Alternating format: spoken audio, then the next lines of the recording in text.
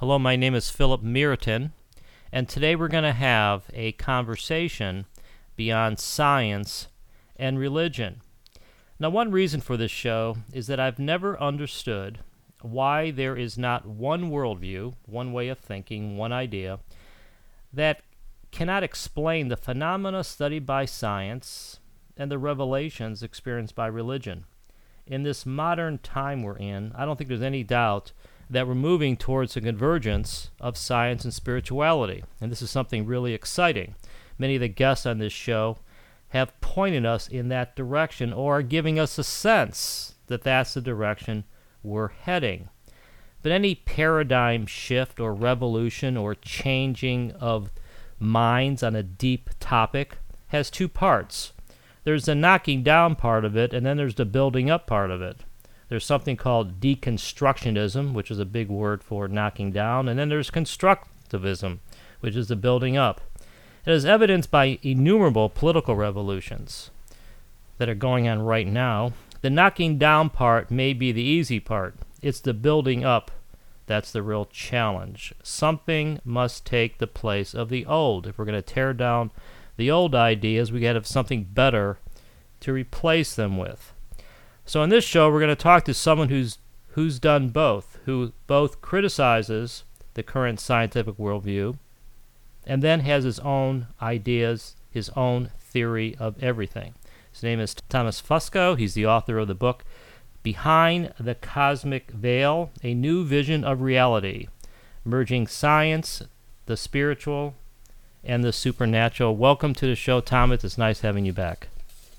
Hi, Philip. Thanks for having me on.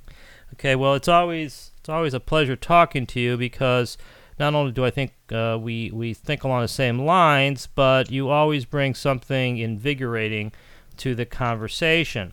Now, starting things off here, you talk a lot in your book about the current scientific worldview. What is it about our current scientific way of thinking that most concerns you? The best way that I could put it is that the predominant philosophy behind modern science and, of course, modern physics is what I would call materialism. Physicists like to call it physicalism, but I call it materialism. And the concept behind that is that for every physical observation in the universe, be it small scale or large scale, there must be a physical, an equally physical cause for that effect contained in the same universe.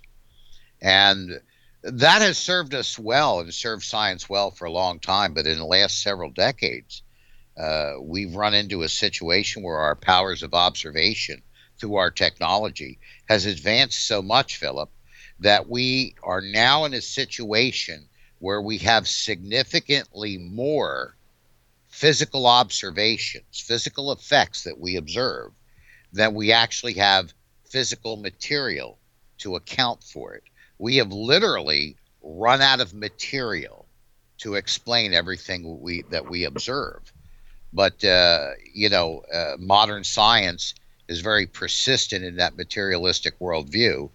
And so consequently, when they run into these quandaries, they have a tendency to make up imaginary substances so that they would have a physical cause for the effect that is observed. Yeah. And I think right now this is where we're running into kind of an impasse in science. Yeah, I think it's pretty remarkable, and I want to add my own little gloss to that. We do talk about materialism a lot on this show.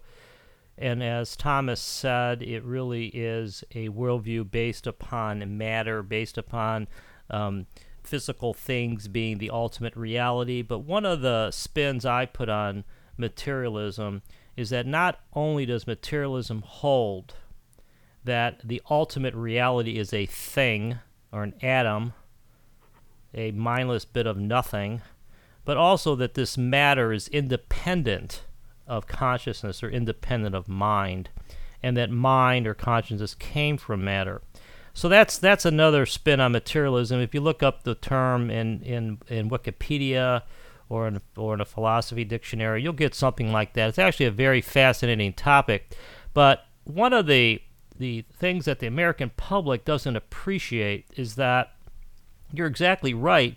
It seems like we need a particle to solve every mystery in science. We need a new particle.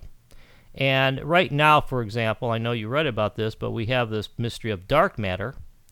And dark matter, of course, is the matter out in the heavens that nobody could see or sense or touch or feel, but it apparently is necessary in order to hold the universe together.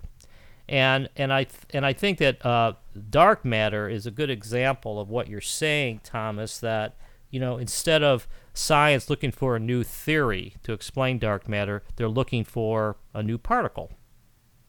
Right? Absolutely. Right. And the problem with this, of course, is that we come back to the same kind of an issue that we have with what is conceived to be a gravitational boson, or what is most commonly known as graviton. And if gravity, for example, is a physical force, then it must have both a wave and a particle component to it. And yet decades of research has failed to find the existence of this particle called a graviton. And yet science works under the assumption that it exists.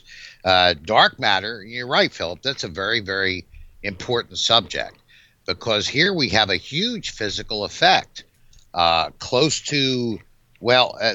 close to 90% more gravitational effect that we can observe in the universe than there is adjacent local physical mass to account for it. And so consequently, according to the established paradigm that everything must be physical, we make up this imaginary substance. And the thing that bugs me about it, of course, is it's not so much that this is an idea that's circulated and presented. From a material viewpoint, it is certainly a valid idea, but you'll see virtually everyone in the scientific community speaking about this as it's a foregone conclusion. Yeah. When they know the truth that it is just a hypothetical substance, and we really don't have any idea whether it really exists or not. The only thing we know for sure is that we have all this effect, and we see no physical measurable cause for it. Yeah, I mean, when we have conversations like this, I'm thinking, gosh, Thomas, you're being awfully radical right there. You're criticizing essentially the leading physicists in the world. But then I sit back and I'm thinking, well, who's being radical? I mean, we're sitting here, and I feel the same way about dark matter that you do. But we're sitting here saying, well, if you look up at the heavens, you don't see any dark matter. It's called dark because you can't see it. If we're going to rely upon empiricism, which is the method of gaining knowledge using the senses, then there is no empirical evidence for dark matter. We know that something is holding the universe together, but it doesn't look like it's matter. Therefore, using the methods of science, it seems to me that there is nothing really there, and therefore we need another theory. And this is so important because not only do we as a society spend so much money looking for these things that don't exist, but it puts us on the wrong track to building this new worldview that I've been talking about. I want to mention again this graviton, which again is another very important thing you mentioned. Anybody could put the word graviton into Google, and it's essentially, as Thomas said, a hypothetical particle. It's the more honest folks will put an asterisk by it if you look at it, and it'll say, well, it's a hypothetical particle. Sometimes you won't even see the asterisk, and they'll assume that there is such a thing called a graviton, something which, as we know, has never been proven to exist, and I think partly because it underlies the contradiction between gravity and quantum theory, which we don't necessarily have to get into. But the point is that modern science, as you're saying, Thomas, with this materialistic tendency, has us out there looking for a bunch of mysterious particles that most likely do not exist. Yeah, it's very problematic. And my argument in this situation is this. Again, I'm not against hypotheses with these kinds of objects, that there are some particles that are yet unknown and yet undiscovered. But what I say is that we should also consider the possibility that what we are observing when it comes to this extra gravitational effect with no local physical cause associated with it could possibly be exactly what it looks like, a gravitational effect with no physical cause. The problem with that is that the implication thereafter would be, well, if there's no physical cause and all effects must have a cause, then the primary cause for this effect must lie outside the physical. And this is something that is so abhorrent to most physicists today that, gosh, it would be almost like somebody standing up in the middle of a Baptist service and saying, "I'm a child molester." Yeah. But as far as radical views, this is something, since we last talked, this is something that has come up, that for years I have claimed that there was no such thing as this theoretical construct that physicists call supersymmetry. Right.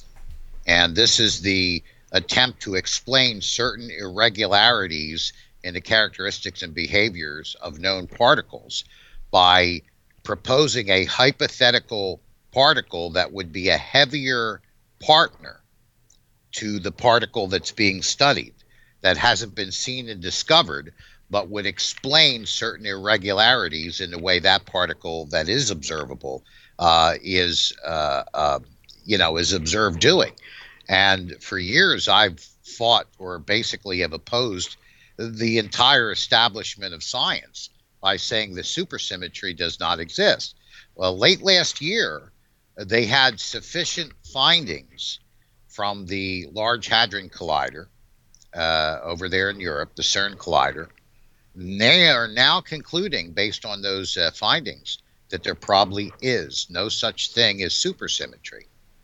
So here's something that my theory had predicted years ago, and basically I was standing out there in the field all alone, and it looks like I was right. Well, you might want to help the listeners understand supersymmetry a little bit, because I do think it's important. And my understanding is that supersymmetry was sort of a theory in order for scientists or physicists to explain, as you say, some anomalies in the standard model, I believe. Mm-hmm. Can you tell listeners a little bit more about what supersymmetry is about? Well, I can give you a real good example that is something that recently was in the news a lot, and that was the search for the Higgs boson. Right. And of course, last July they announced that they found a Higgs boson, but if you read into it, it was still accompanied with kind of hesitancies and saying, well, we really don't know the full characteristics of this. We really don't know whether it fits the model that we have. We don't even know whether there's another particle that's at play in it. And so all the uncertainties that are surrounding it makes it another one of these kinds of things that scientists sometimes do, announce things to the public as established fact, when in fact that's not quite true. But to get to the point with supersymmetry, one of the fundamental models of the Higgs boson, which is the particulate form of the Higgs field. The field is what is supposed to be the mass-inducing quality of the Higgs boson. Right. That other particles pass through this field, and they get their strong force stripped from them, and then they acquire mass. One of the problems is that mathematically, the Higgs field is supposed to have a value of infinity. Now, that is physically impossible. There is no such thing as a value of infinity within the confines of the physical universe. Everything is finite, and everything is determinable, and everything is dimensional in the physical universe. There is no such thing as infinity. Um, in fact, when mathematicians come up with an infinite value in their calculations, they know that they have missed something or made a mistake. Something is not in the equation. Now, the standing theory, Philip, was that the Higgs boson was supposed to have a heavier supersymmetrical partner, a particle which maintained or established a sort of symmetry between the observable particle and the supersymmetrical particle. That in this case, the anomaly we're talking about here is that the supersymmetrical particle modifies and influences the Higgs particle so that it reduces or it changes the value of its field from infinity to a finite value. It's almost like, putting a weight on something that floats so that it can sink. Yeah, I think that's a pretty good description. And let's face it, folks, supersymmetry and the Higgs boson are probably as esoteric as you can get in physics. Thomas and I are going to try to better simplify those terms in a second. This is Philip Meriton. This is Conversations Beyond Science and Religion. We're speaking with Thomas Fusco, the author of the book Behind the Cosmic Veil, A New Vision of Reality, Merging Science, the Spiritual, and the Supernatural. What I want to add here is that in the materialistic worldview, when something doesn't fit with one of the theories of science, scientists want to look for another particle. But what's happening is that no one particle or particles or suite of particles is solving all of their problems.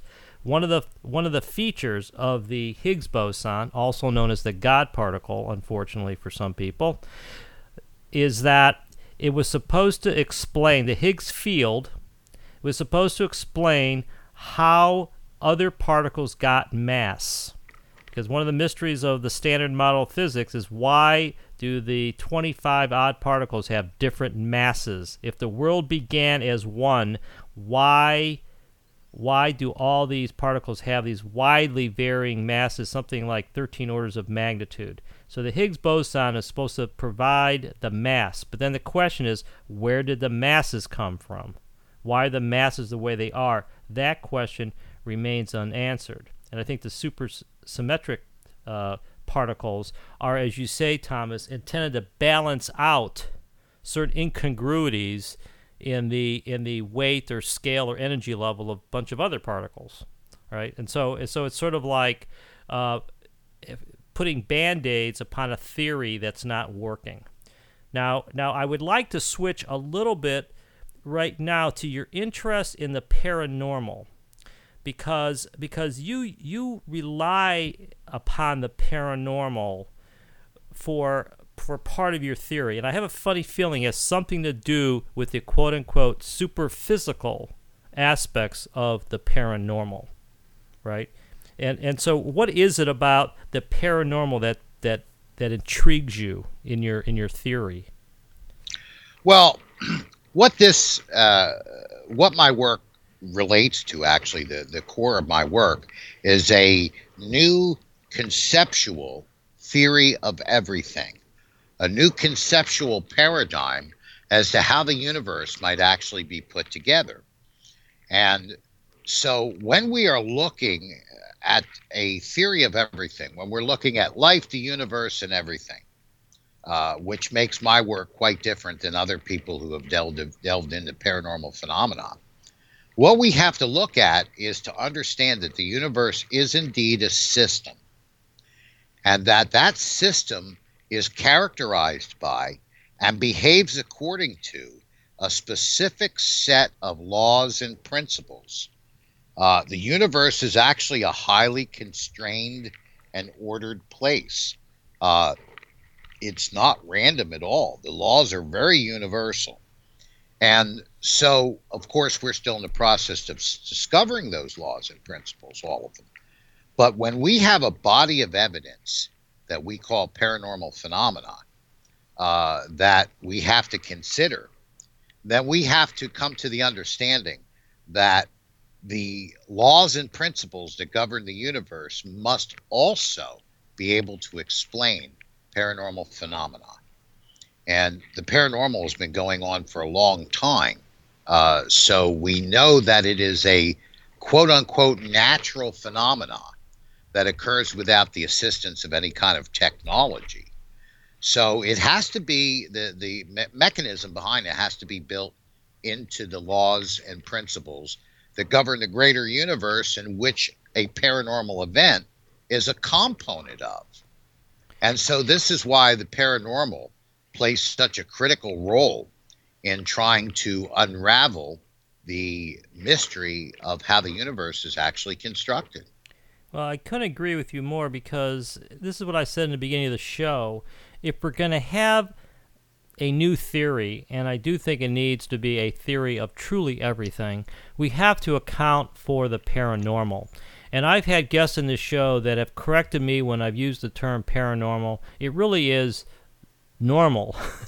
it really would be it in the right worldview or the right mindset. The paranormal would be normal. It would be something that is a part of the natural world, not something that came from outer space, or something that is only found in science fiction novels or on TV shows.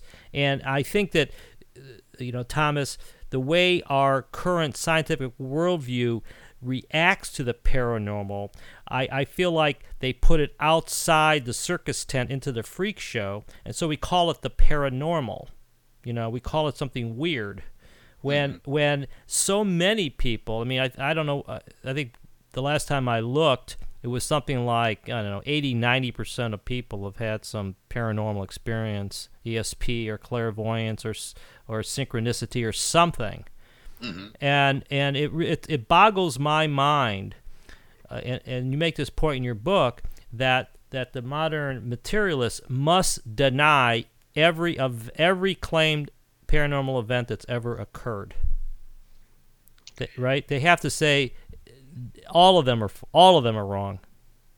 Yes, if they venture to address the issue at all, most mainstream physicists will not publicly address the issue of the paranormal. It's like it doesn't even exist. Right.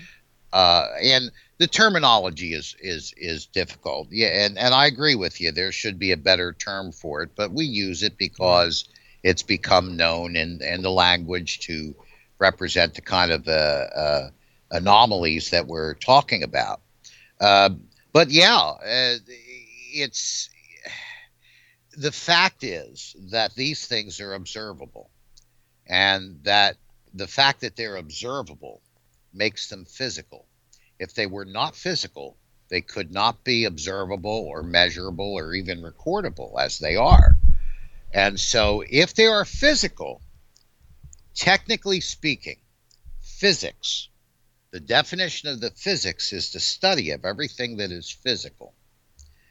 But while the discipline itself demands the attention to all observable phenomena, there's a difference between physics and physicists. And physicists don't always have the same agenda as physics does. And so this is one of the things that I brought to the table, is a new way of looking at the universe that is not only consistent with these anomalous phenomena, but is also very sound from a physics point of view, in that it uses solid evidence and observations for its arguments. And what, of course, as you know, distinguishes my work than pretty much everyone else's in this field is that my theory actually makes predictions about the nature of certain aspects of reality that are experimentally testable. And so my work is a scientific theory. The example of supersymmetry is one of the things that that distinguishes my theory. It made a prediction. Supersymmetry does not exist. The experiments have been conducted, and they tend to verify that prediction. Yeah, that is something that I think is important. But I also think that one of the problems with scientific materialism is that it sort of defines the tools and the methods to discover reality before knowing what reality is. Whoever said that in order to be real, it has to be measured by a Geiger counter, or it has to be weighed by a scale, or detected by some meter. That to me is a little bit naive to believe that only those things that can be measured are real. Now, obviously it's a lot better if it can be measured, and I think that it helps support the truth of the theory. But science itself doesn't always follow its own method. We've already talked about the example of dark matter, and dark energy is another one. The dark energy being the mysterious force that is accelerating the expansion of the universe, that science doesn't know what that is either, although they've given it a name. Now, this is Philip Meriton. This is Conversations Beyond Science and Religion. We're speaking with Thomas Fusco, the author of Behind the Cosmic Veil, who's got his own theory of everything called supergeometry. And I'd like you to outline this theory, Thomas, because I do think it's important, and I think you deserve credit for going out on a limb and coming up with something. But a lot of people probably don't understand what it is. So why don't you give us your summary explanation of what supergeometry is? Okay, and in fact, what you were just talking about, Philip, leads very nicely into this. When we talk about science and physics and trying to, assign a physical cause for every effect that's observable. And you'll notice when I talk about these things, I try to stay very consistent in my terminology, and certainly use a scientific approach in speaking about it, because I think it's very important. But what we have is this. If we take a look at physics, I just mentioned earlier that physics is the study of everything that is physical. And so for physics to seek a physical cause for every observable effect is fundamental to the science of physics. The reason why physicists don't look for anything outside of that is because it really does, in a sense, lie outside of their field of study. If it's not physical, it doesn't come under the heading of physics. But this brings us to another point, and this is what to me is the most important point: to verbalize, to crystallize, Philip, to cast the argument in a way that makes the most sense and is easiest to grasp. And what I do is distinguish the difference between what is physical and what is reality, because this gets often confused, even by religious people, spiritual people, people who deal in the supernatural. I see them continuously confuse this and not make the distinction. That's a great point. Go ahead. Yes. Now, what is reality? And it sounds like a kind of a almost a comical question anymore, but it is a very serious question. So if we take a look at the concept of reality and look at it from that viewpoint, we see that physics, it integrated in its fundamental philosophy, is a belief that reality is everything that is physical. And everything that is physical is reality. They're synonymous. My argument is this, and I believe it needs to be placed this way, or framed this way. is that reality is more than what is physical. That what is physical is a component of reality. There is another component of reality that lies beyond the physical. And this is the aspect of it that we cannot measure with our instrumentation or even observe it with our physical senses. All we can observe is the effect. So, for example, and this is why dark matter is such a valuable concept to a materialist. Here we are, we're observing close to 90% more physical gravitational effect in the universe than we have adjacent local physical mass to account for it. The classical understanding is that mass bends the space around it and creates the effect known as gravity. That's a relativistic viewpoint. But if we just accepted it for what it looked like, and I ask this in my book, I ask all astrophysicists to give me 5 minutes of their life that look out upon all of this additional gravitational effect, this gravitational lensing in the vacuum of space where there's no adjacent mass to cause that bending.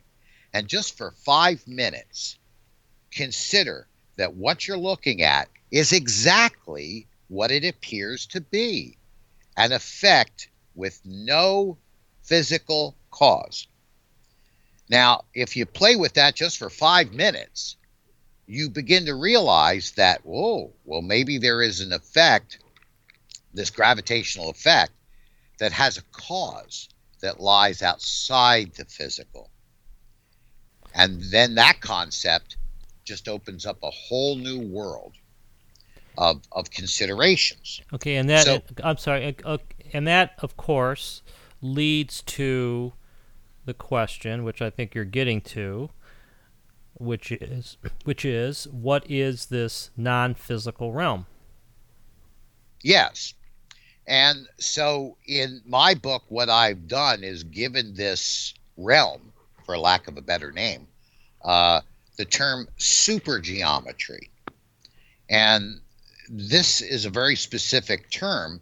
The reason why I use it is, first of all, I'm using the core geometry to imply an order and a standard and a structure, a matrix, a blueprint, if you will.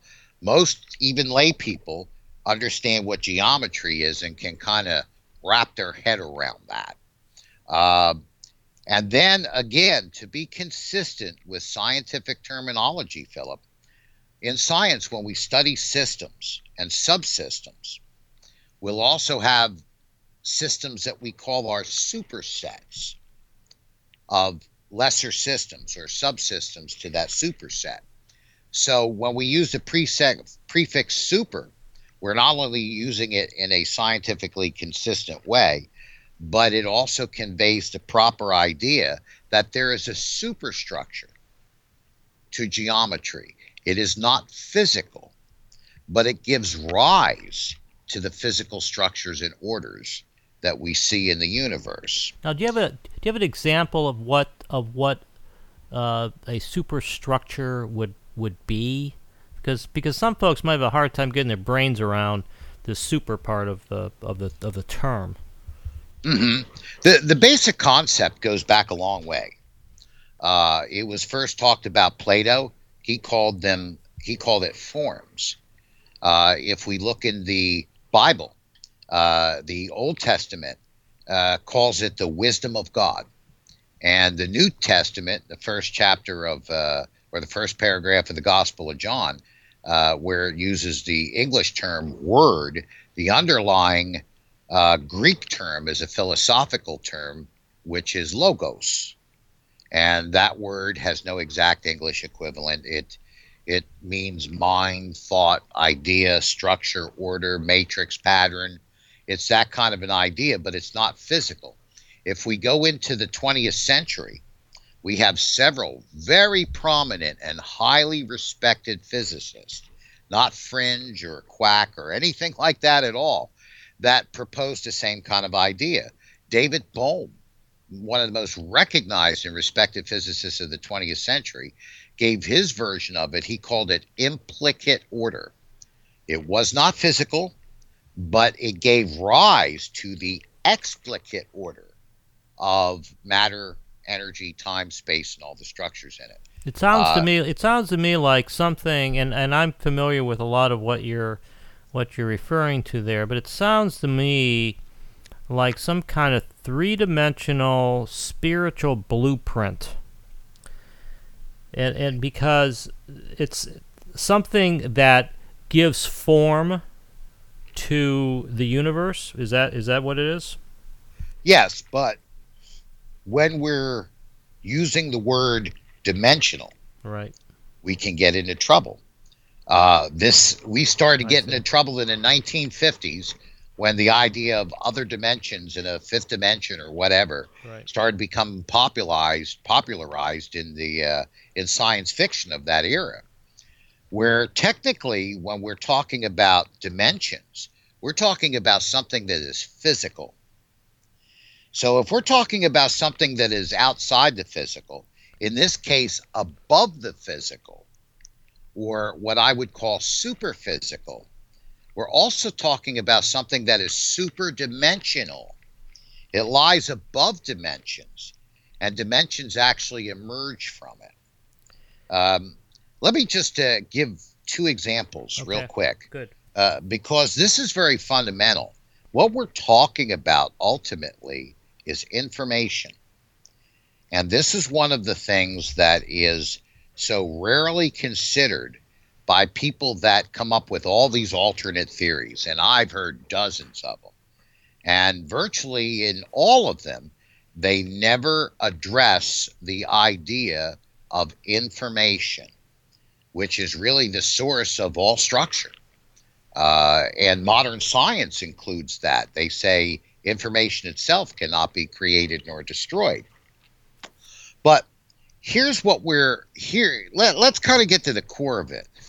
By talking about the Big Bang. And of course, there's some people that don't like that theory, and there's some alternate theories, but it seems like the more observations we come up with, the more that it verifies this model, that the universe arose from what we would call a quantum singularity. And it's very important to understand what that singularity term means. We have, in our physical space-time, we have variables. And this is how Einstein phrased it. We have the variables of of length, width, depth, and time. And everything that is physical is characterized by these four dimensions. And Einstein called them variables because their relative relationships change all the time. A singularity has no variation, which means that there is no length, there's no width, there's no depth, and there's no time. Rather than having four variable dimensional coordinates, we have a single point without any variation.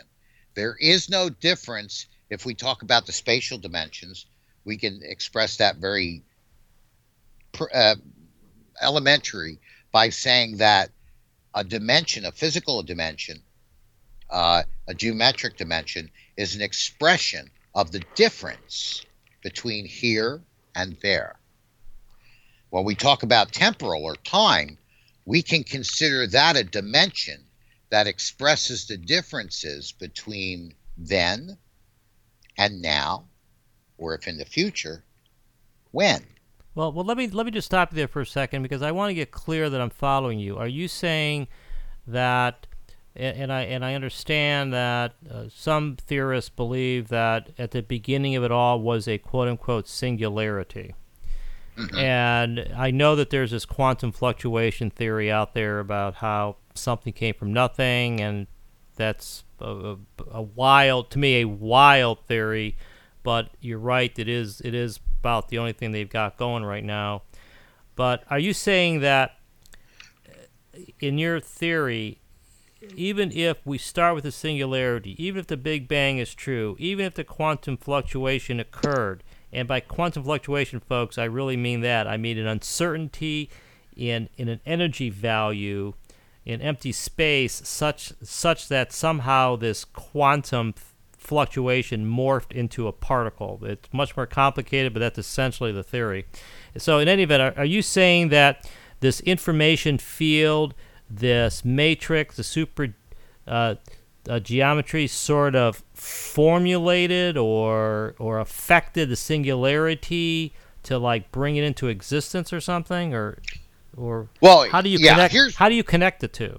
Well, here's again, this is not a layman's type of a concept. This is something that has to be explained. It's just like if you asked me about brain surgery, Right. I know where the brain is, Right. But I don't know anything about it. So let's go back to this quantum singularity, this idea, because it's different than what you mentioned, like a quantum fluctuation, where the variables are indeterminate. In a quantum singularity, there are no variables.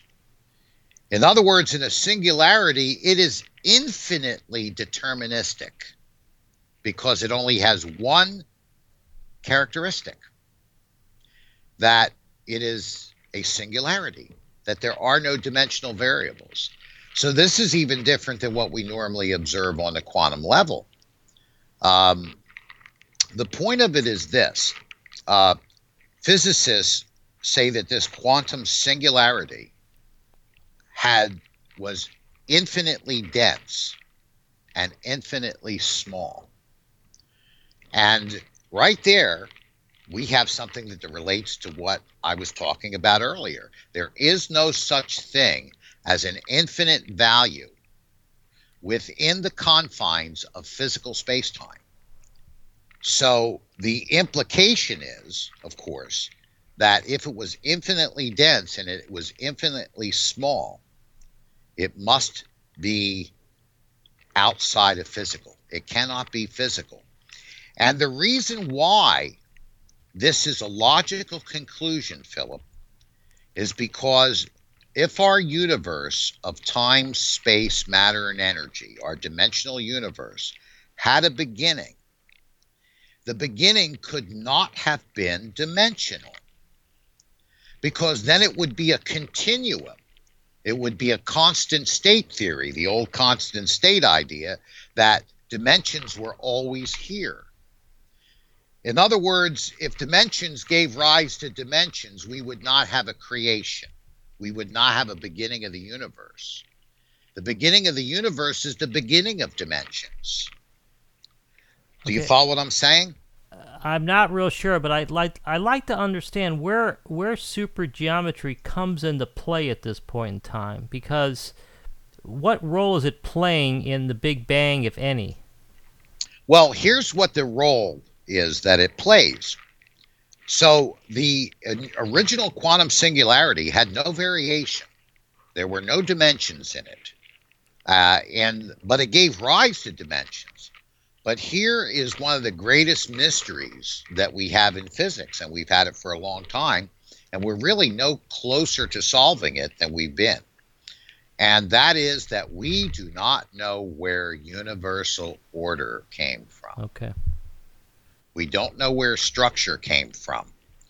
For example, when the Big Bang unfolded, that quantum singularity unfolded, and the primitive cosmic cloud, the cosmic soup as they call it, emerged from it, everywhere in that cloud, the particles that we know today formed. There was no trial and error method like in evolution, where things tried to assemble themselves this way and failed, and tried to assemble themselves this way and failed. And then finally some atom self-assembled itself, and all the other atoms in the universe propagated from that one, parental atom. It didn't work that way. Everywhere in the universe, atoms began to form according to the exact same blueprint. In other words, matter did not establish its own order. A pre-existing order established matter. Okay, now we're talking. This is Philip Meriton, and this is Conversations Beyond Science and Religion. We're talking with Thomas Fusco, the author of Behind the Cosmic Veil, about his theory of everything entitled Supergeometry. And I think you hit on something here which is important. And for full disclosure, I'm not a big fan of the Big Bang. Even if you accept the Big Bang, and there's so many problems with it, I don't have time to list them all, but even if you accept that there was this primordial explosion, you have to find a way for an explosion, which most people would think is a completely random event. You have to find a way for an explosion to produce mathematical order. Everything, it seems like it goes in reverse. Usually you go from order to disorder, not from disorder to order. And so what you're saying, if I'm following you on this, is that supergeometry, it becomes an organizing mechanism? Yes, it is a pre-existing order, structure.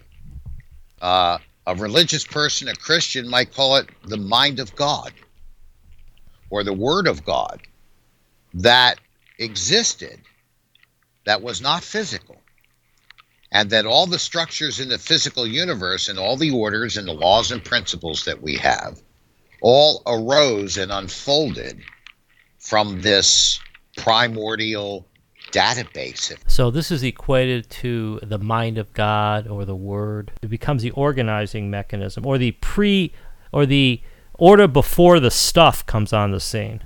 Right. And this, dimensionalism unfolds from it. We might take a look at what they call a tesseract, which is not an imperfect model, but it kind of gives the idea of what I'm talking about. If we're speaking strictly in spatial dimensions, length, width, and depth, you have a line. Let's say we take a Euclidean line, and that's a one-dimensional object. It has length, but it has no width or depth. Square it to itself, and you have a square, which is a two-dimensional object. It has length and width, but it doesn't have the third dimension of depth. Square a square to itself, and you get a cube, which is a full three-dimensional object that has length, width, and depth. If you squared that cube to itself, you would have a hypothetical particle or a hypothetical object called a tesseract, which is a four-dimensional object, which is expressible mathematically, but it cannot be expressed or demonstrated physically. There is no way that you can draw, represent, model a tesseract, because it includes a dimension that we don't have in our physical space-time, to which our senses and our instrumentation and any means of representation that we would have for it is confined to. Now, imagine further that these tesseracts are real, and yet because of where we are confined to the physical, all we can see are the physical aspects of that tesseract, which are the length, width, and depth. The fourth level of it, which makes it a tesseract, would be ever beyond our comprehension to view it. We would never be able to observe it because it is extra physical. It is super physical. And yet, our physical dimensions of height or of length, width, and depth emerge from it. It's almost like the two-dimensional creature that if it was confined to the surface of a piece of paper, and observed somebody, three-dimensional creature, writing on it, they wouldn't be able to see the pencil. Okay. They'd only be able to see the writing appear. Is there anything distinct? What you're saying sounds similar to the view that the mind of God exists outside of the physical world, but influences the physical world through supernatural means. It sounds very similar to that, but it framed in a more scientific way. Yes, Right. it's that's essentially the idea. In talking about it in this way, I would kind of stay away from the supernatural word, even though it's accurate. Right. It still gets into more of the metaphysical and the philosophical, Right. rather than just saying something that's super physical or super dimensional, Right. which is much more precise scientifically. What my argument is in super geometrics, Philip, is that this process is continuing. It is still occurring today. And here's an illustration that I use that people think is pretty constructive. If you were standing on the side of a superhighway on the medium strip, you would be watching all these cars go by at 70 miles an hour, whatever the speed limit is. And what you would be seeing is the fully materialized and the fully realized state of that transportation system. It's just like when we look out in the universe and even around us, almost everything that we can observe is in a fully materialized state. What we cannot see are all the processes that led up to that fully materialized and fully realized transportation system. We're not able to observe. We could even go back and say and talk about the mines where the iron ore is mined in order to refine it into steel. We can't see the refineries or all of those processes. We can't see the machinery that shapes the car, the chemical companies that make the synthetics. We can't see the blueprints that were used to design the car. We can't even see the people getting in the car parked in their driveway and driving it out onto the highway. We can't see that. We can't even see the contractor that came in and laid the asphalt and how the asphalt was laid. All we see is the fully realized part. But the distinction that someone could say would be in the highway example, you could trace each cause to a physical or earthbound event. What you're doing is, as far as I can tell, is you're looking at the unexplained parts of the universe, such as order is a big one, dark matter, evolution, the paranormal, and you're coming to the conclusion that the only way to explain all these things is if there's some overriding, organizing intelligence. And I'm going to use the word intelligence. I hope that you're not offended by it. I personally not at all. I personally think that it's got to be intelligence, because otherwise we would be living in a complete chaotic environment and we wouldn't be here, since we are, some would say, the epitome of order, living creatures. But so how do you respond to the objection that, Thomas, it sounds good, but how does the super geometric dimension or the mind of God or the matrix, how does it interact with the physical world? Well, that's a good question, and I talk about that in my book, and I can explain that in a minute. But just to go back to the point that you were making with my metaphor, which I said up front, it's an imperfect metaphor. You know, we're standing on the highway and seeing all these cars whiz by us 70 miles an hour. Right. How do we know that all of that has an earthbound physical cause? Yeah, that's a good point. Yes, you see what I mean? Yeah, that's a good point. It reminds me of I forgot who it was. It was either Bertrand Russell or Fred Hoyle or one of those guys who said something like, how do we know that the universe wasn't created yesterday?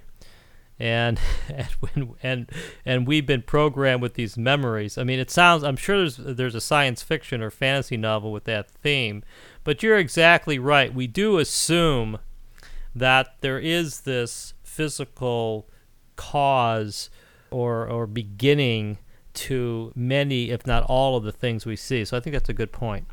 But the point, yeah, and the point I'm trying to make is this. The reason why we do know that the effect that we're observing has got a physical cause is because not only have we been able to directly observe those causes, but we also know the laws and principles that govern the system that we're observing. And so even if we cannot directly observe a component that led up to the effect that's in front of us at the moment, we can derive that effect or that cause by understanding the laws and principles that govern the effect that we're observing. It's the same thing when we're talking about when you mentioned intelligence. Again, one of my things that I bring to the field is the way that I categorize things and look at things and classify them and describe them. The universe is a system. When we study subsystems in science, it's very scientific. We understand, first of all, we have a set of laws and principles that govern, establish, determine, and define the system that we're studying. Then any subsystem that emerges from that has to conform to the same laws and principles that govern the greater system of which that subsystem is a part. We cannot escape that. The subsystem will never behave in a way that is contrary to or outside of the laws and principles that govern the greater system that gave rise to the subsystem that we're looking at. Yeah, that's. Now, I would think that's. Yeah, I think that's logical necessity, depending on how you define things. But I think that's correct. Yeah, I'd agree with 100 times out of 100 times in yeah. scientific study. Yeah. So now we're going to go into an area for a second that physicists run away from. They don't want to deal with this. But this is one of the arguments that I use to bring scientists to the table by force. And I tell them this, that the human brain is a subset of the physical universe. I don't like to use the word consciousness or mind when I'm talking about this because it's too subjective and ambiguous. Okay. But the human brain is a physical commodity. It is a known quantity. We don't know all the qualities of it, but we do know that it is a known, constrained quantity. Right. The human brain is intelligent. So if the human brain is a subset of the physical universe that gave rise to it, how could the human brain operate in a way that is contrary to or transcending of the system that gave rise to it? Therefore, if the human brain is intelligent, the universe has intelligence built into it.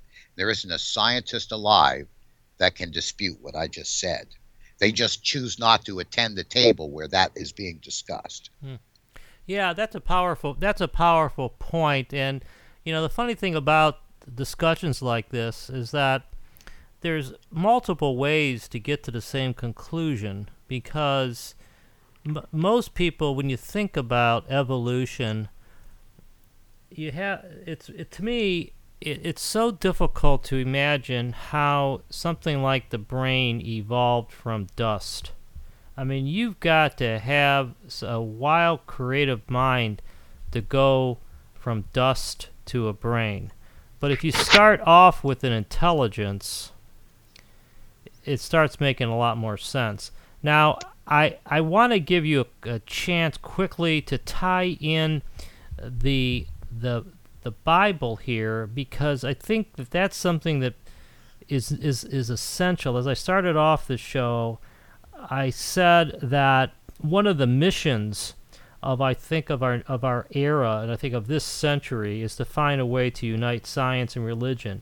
And in order to do that, we're going to have to find a place for the Bible, the Quran, the Eastern Buddhist and Hindu texts. We're going to have to find a way to integrate these texts into a worldview. We're going to understand them. And I know, Thomas, you don't have time to go through this all, but why don't you just say a couple quick things about how the supergeometry theory opens the door to understand the Bible? If we take a look at the Eastern roots to their science, to their physics, not the Western roots, they have a philosophy that's called Wu Li. It's a compound word, Wu and Li. One stands for form, for structure, and the other stands for substance. And so we have order, and we have the clay that is shaped by that order. Now, we've been talking about information that comes from a superphysical source, which is the structure. How do we get the form or the substance?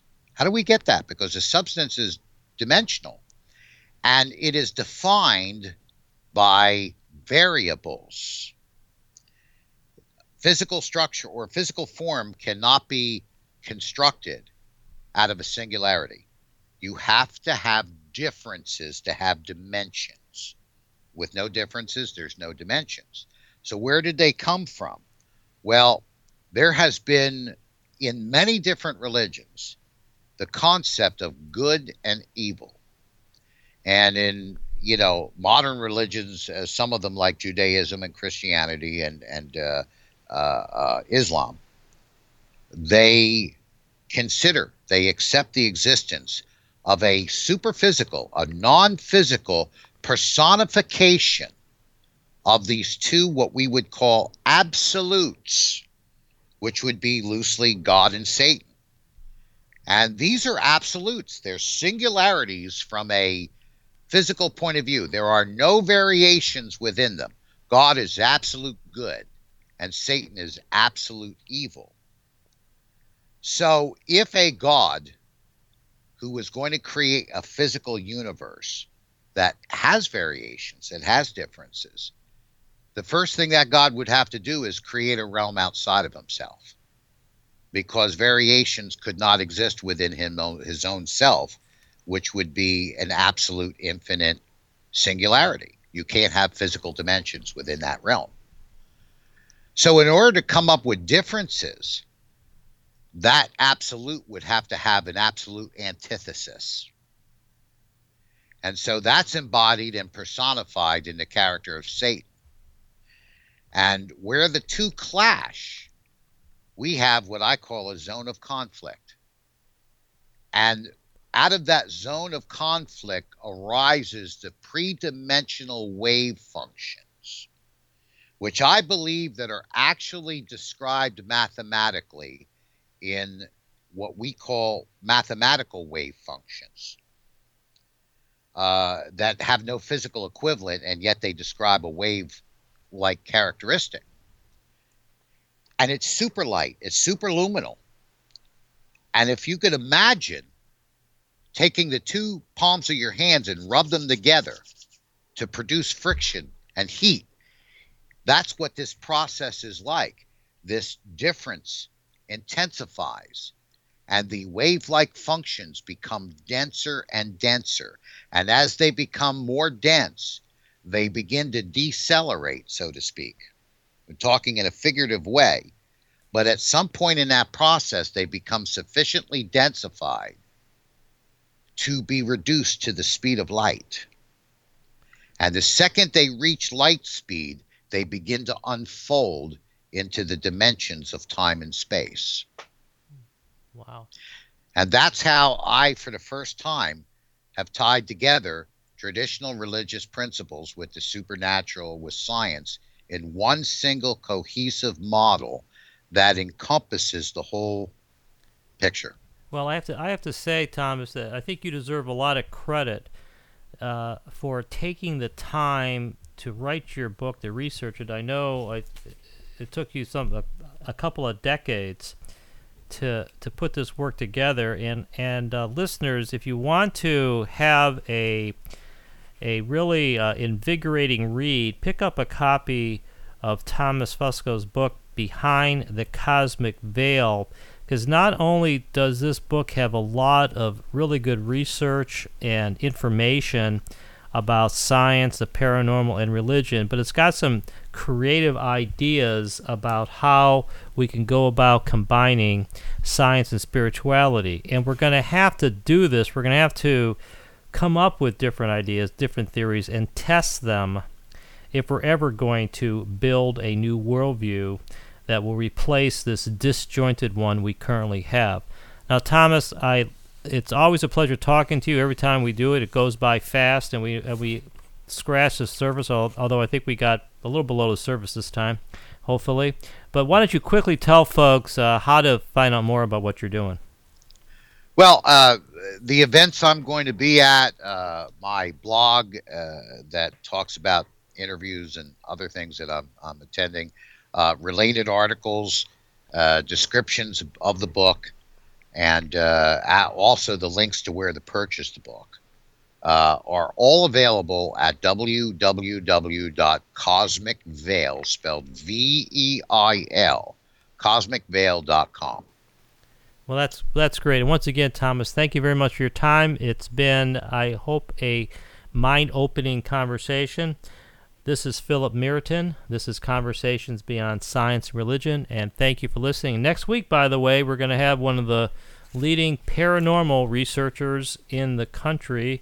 That's Ed Ozaski. So join us for a status report on where we are with research into the paranormal. See you next week. You've been listening to Conversations Beyond Science and Religion with Philip Meriton. To find out more about Philip and his new book, The Heaven at the End of Science, visit heavenattheendofscience.com.